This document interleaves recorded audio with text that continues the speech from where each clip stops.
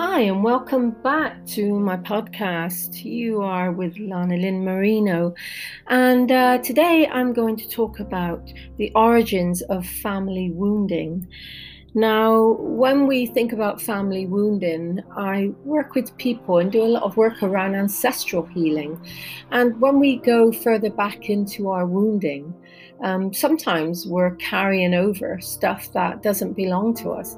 So when we look at the family wounding and the dynamics of family wounding, why does our life seem so hectic, chaotic? Why do we seem to think that we don't have a purpose or we're not linked into anything that is of consequences of where we are today and right now, where we can be blinded by our lack of confidence, our lack of self-esteem, yet we have that insight into our intention for what we want our life to be or the outcome of any situation. What stops us? Well, the solar plexus chakra, as we know, is all about empowerment, self-empowerment. It's also where the vagus brain lies. It's also the area of self-confidence, self-esteem, or self-worth. Everything is forming around the solar plexus, which usually is around the age 13, 14, which they call the rebellious years. But I've learned that really it's a time where we're starting to define the world through our eyes and not through what we've been shown. Family abuse is something that comes up quite often in therapy that I work with individuals, and for a lot of people, just discovering that that went on in their family can be quite a shock. So it's the same with when someone dies. You have to go through the grief process. And the grief process is, first of all, kind of coming to terms with the shock of what happened.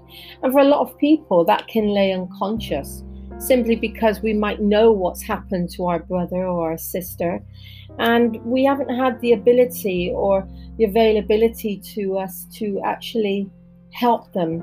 We haven't been able to help them in a way that we later believe we should have been able to help them. And this is simply because we didn't have the emotional intelligence to actually define what was right and what was wrong. So family wounding can be something that as I said, is carried over. And I want to focus on a particular area of family wounding, which can be collusion. And parents can collude with each other. So as an example, if someone marries someone, if a woman marries someone, this is from my own theory, by the way, if a woman marries someone and he's got some deep wounding that he's carrying, and he's got some unresolved issues, then that woman can automatically, from what I've seen, can actually adapt to his wounding, so we can take on someone else's wounding. But remember that like attracts like. So what we see in others, first of all, we have to identify in ourselves. With that said, our wounding is something that can lay very unconscious. And if that woman that is attracted to that person that she marries, or that individual is attracted to that person that they marry, then ultimately, if they've got unresolved issues within themselves, for example, if they haven't resolved the issue of their own issues within their early development, then automatically, there's a collusion that starts to take place where they collude with each other. I'm not saying that this happens in every case, but a couple of experiences that I've had with working with clients where the narcissistic mother develops through a way of denying the pain of her past and depending on her husband to kind of protect her and to take care of her. So we're seeing how the child self and the adult self kind of go side by side. Whoever is acting out, it can be the child or it can be the adult. And if we look at the adult state, if someone is colluding with their other half, then it can be that they're coming from maybe a child perspective where they just needed protection, they needed the attention.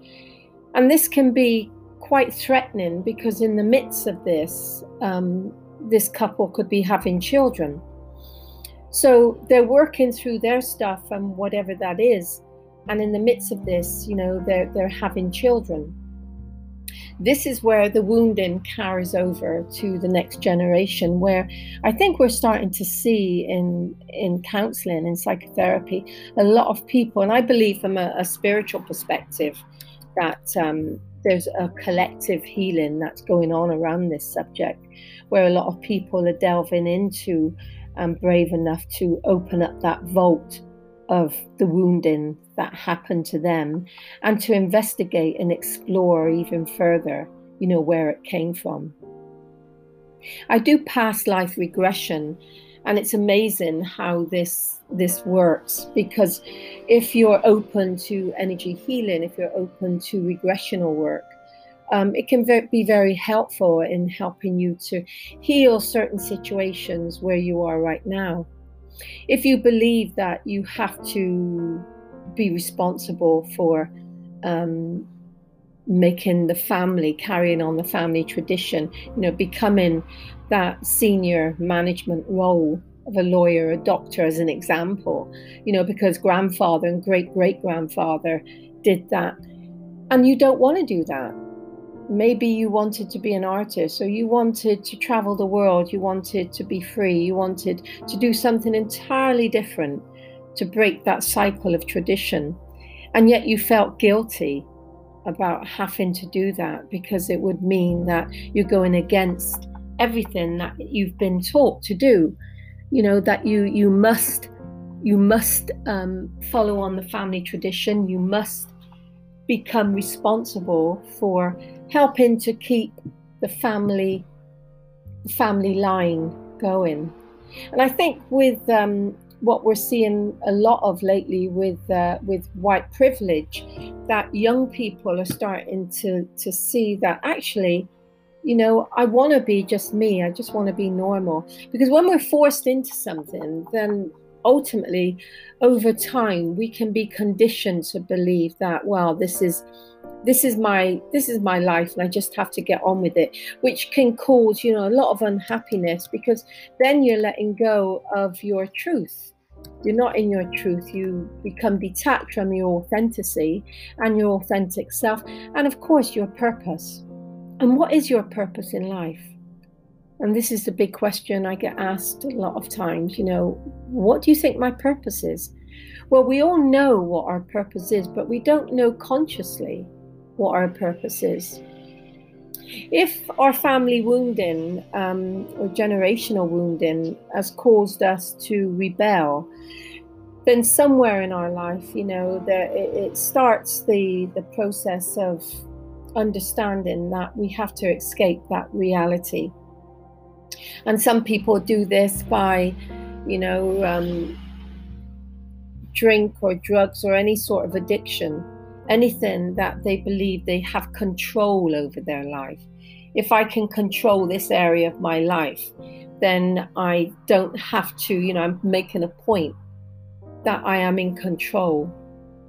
And if a child is not given that understanding at a very early age of their development, that they can be whatever they want to be, they can do whatever they want, and I still love you as a parent, I'm still here for you. If they don't get that, if they're given the opposite, that they have to conform to what is expected of them, then they will conform. Children will conform to whatever is needed of them.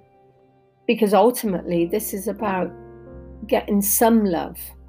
Even if it's a little bit, it's getting some love. So if we go back to the chakra system and we go back to the basis of the root chakra and the start of the development in that journey of the root chakra, and developing and exploring the world, as a defenseless little one, a little bundle where you don't have any motor skills. You're body isn't developed in a way that you can stand up and walk on 2 feet until you're older. So you're dependent. And believe me, babies, toddlers, I think we don't understand completely that we can articulate everything.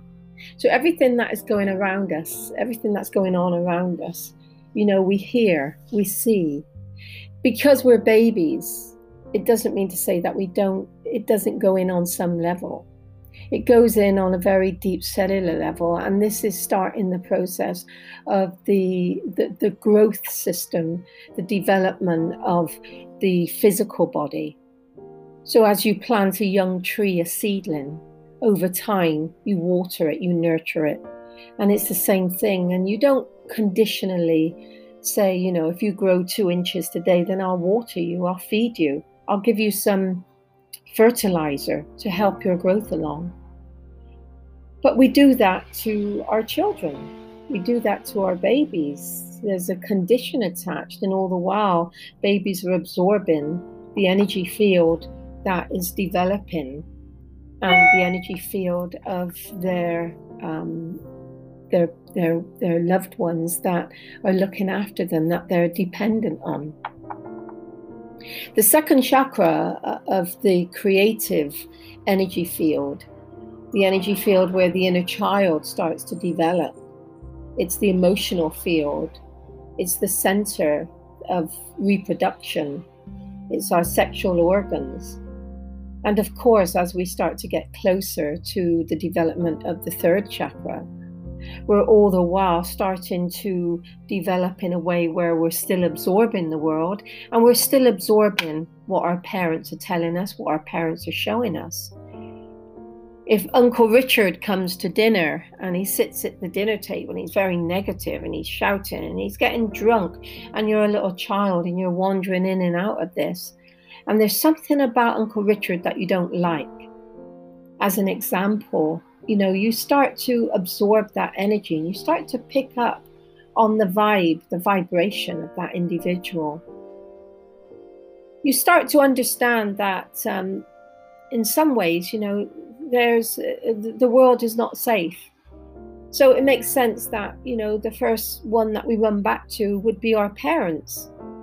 Now, if our parents are colluding with Uncle Richard or whoever, then, we start to pick up on that. And of course, we start to not collude, but we start to accept this is what I need to survive.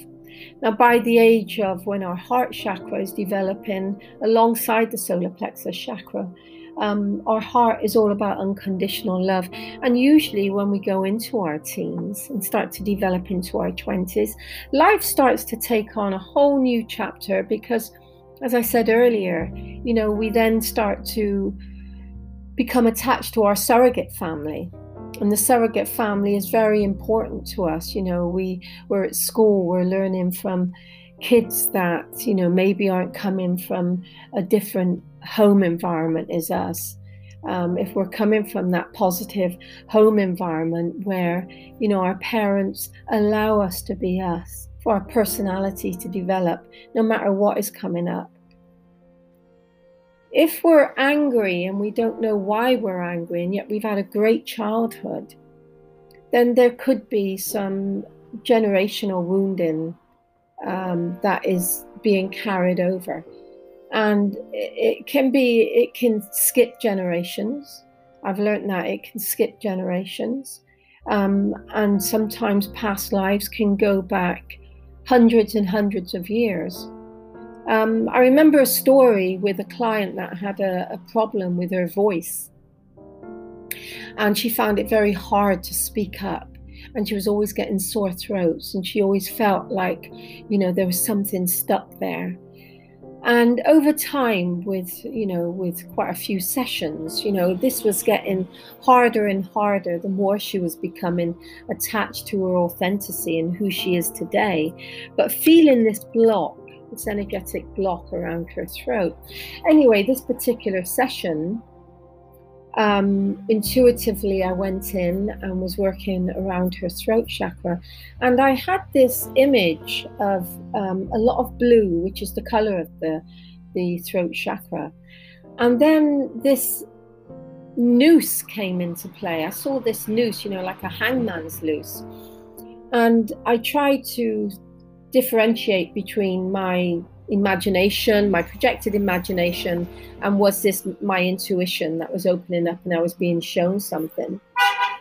Anyway, the story of this young woman was also one that she felt very guilty because her sister had died. I didn't know that at the time, but she explained that she was carrying a lot of guilt that she didn't want to talk about. So during the process of this session, what started to develop was this image was getting stronger and stronger, to the point that I had to open my eyes and I had to bring her back. And I asked her, what had happened. And I gave her the image that I had received. And she was quite shaken. And the story unfolded that her sister had actually hung herself. And she had found her. So she had walked in and found her dear sister had hung herself, who had been suffering with depression. And this person had been carrying this guilt most of her life, and she wasn't able to talk about it. She wasn't able to go into therapy. She believed, her core belief was that I was responsible. If I had have listened to her, if I had have taken more notice, if I had have known that she was depressed, I could have saved her. So because she felt so guilty, she tried to push it away. And the more she pushed it away, of course, when we resist something, we're only making something stronger. And this was the case. So we did some healing around this. And as a consequence of this, she was able to release that pain. She was really able to release the guilt and actually say to herself and say to the world and say to the dynamics of her family, I was responsible. I believed I was responsible. And I now choose to accept that I was not responsible for someone else's life. And once she was able to talk that and then start to use that as an affirmation on a daily basis and start to journal, start to write, what happened the next time I saw her a few months later was she was a completely different person. She felt like the tightness around her neck, her throat had loosened. She was feeling a lot stronger in her body. Her physical health was improving, and she was a lot happier. So when we're carrying over, family wounding, and looking back on that story, there was a lot of depression that her sister had carried over from generations before. We start to understand how we can diffuse and we can break that connection to the past. And we have to remember that sometimes when we're children, our defenses can actually help to keep us safe. But we reach a point where defensiveness can become a burden. And as we get older, if we're still defensive in anything, it can be that we're carrying the wounding of our past, the wounding of our family, and it needs to come down, it needs to heal. So we can also come into maybe the fear of the hidden version of the parents who hurt us. And by that, it could mean that we disassociate with the parent that hurt us, the parent that made us believe that we were responsible for carrying on the family tradition, the family name. And to that end, we can really start to let go of that. Again, guilt and shame are the two most dangerous negative components of our emotional energy. And when we're carrying guilt and shame, but we don't understand, why do I feel ashamed? Why do I feel guilty? That can be in a current situation where, we can, accidentally run over a kitten, or, accidentally step on, a bee or a spider, or do something that straight away brings up that guilt, that current guilt. But the current guilt is always linked into historical guilt. So this is where a lot of energy healing and working with the dynamics of family wounding and relationship cords can be vital in the healing process. You've been listening to myself, Lana Lynn Marino, and thank you for listening to this episode. And I hope that you can join me again.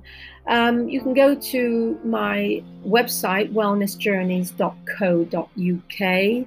I'm on 7 platforms, including Spotify and a number of others I can't remember, Anchor FM and Tap In Lynn Marino. If you wish to leave me a message, please do so.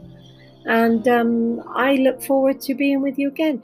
Take care. And as always, look after yourself. Life doesn't have to be perfect to be beautiful. Lots of love.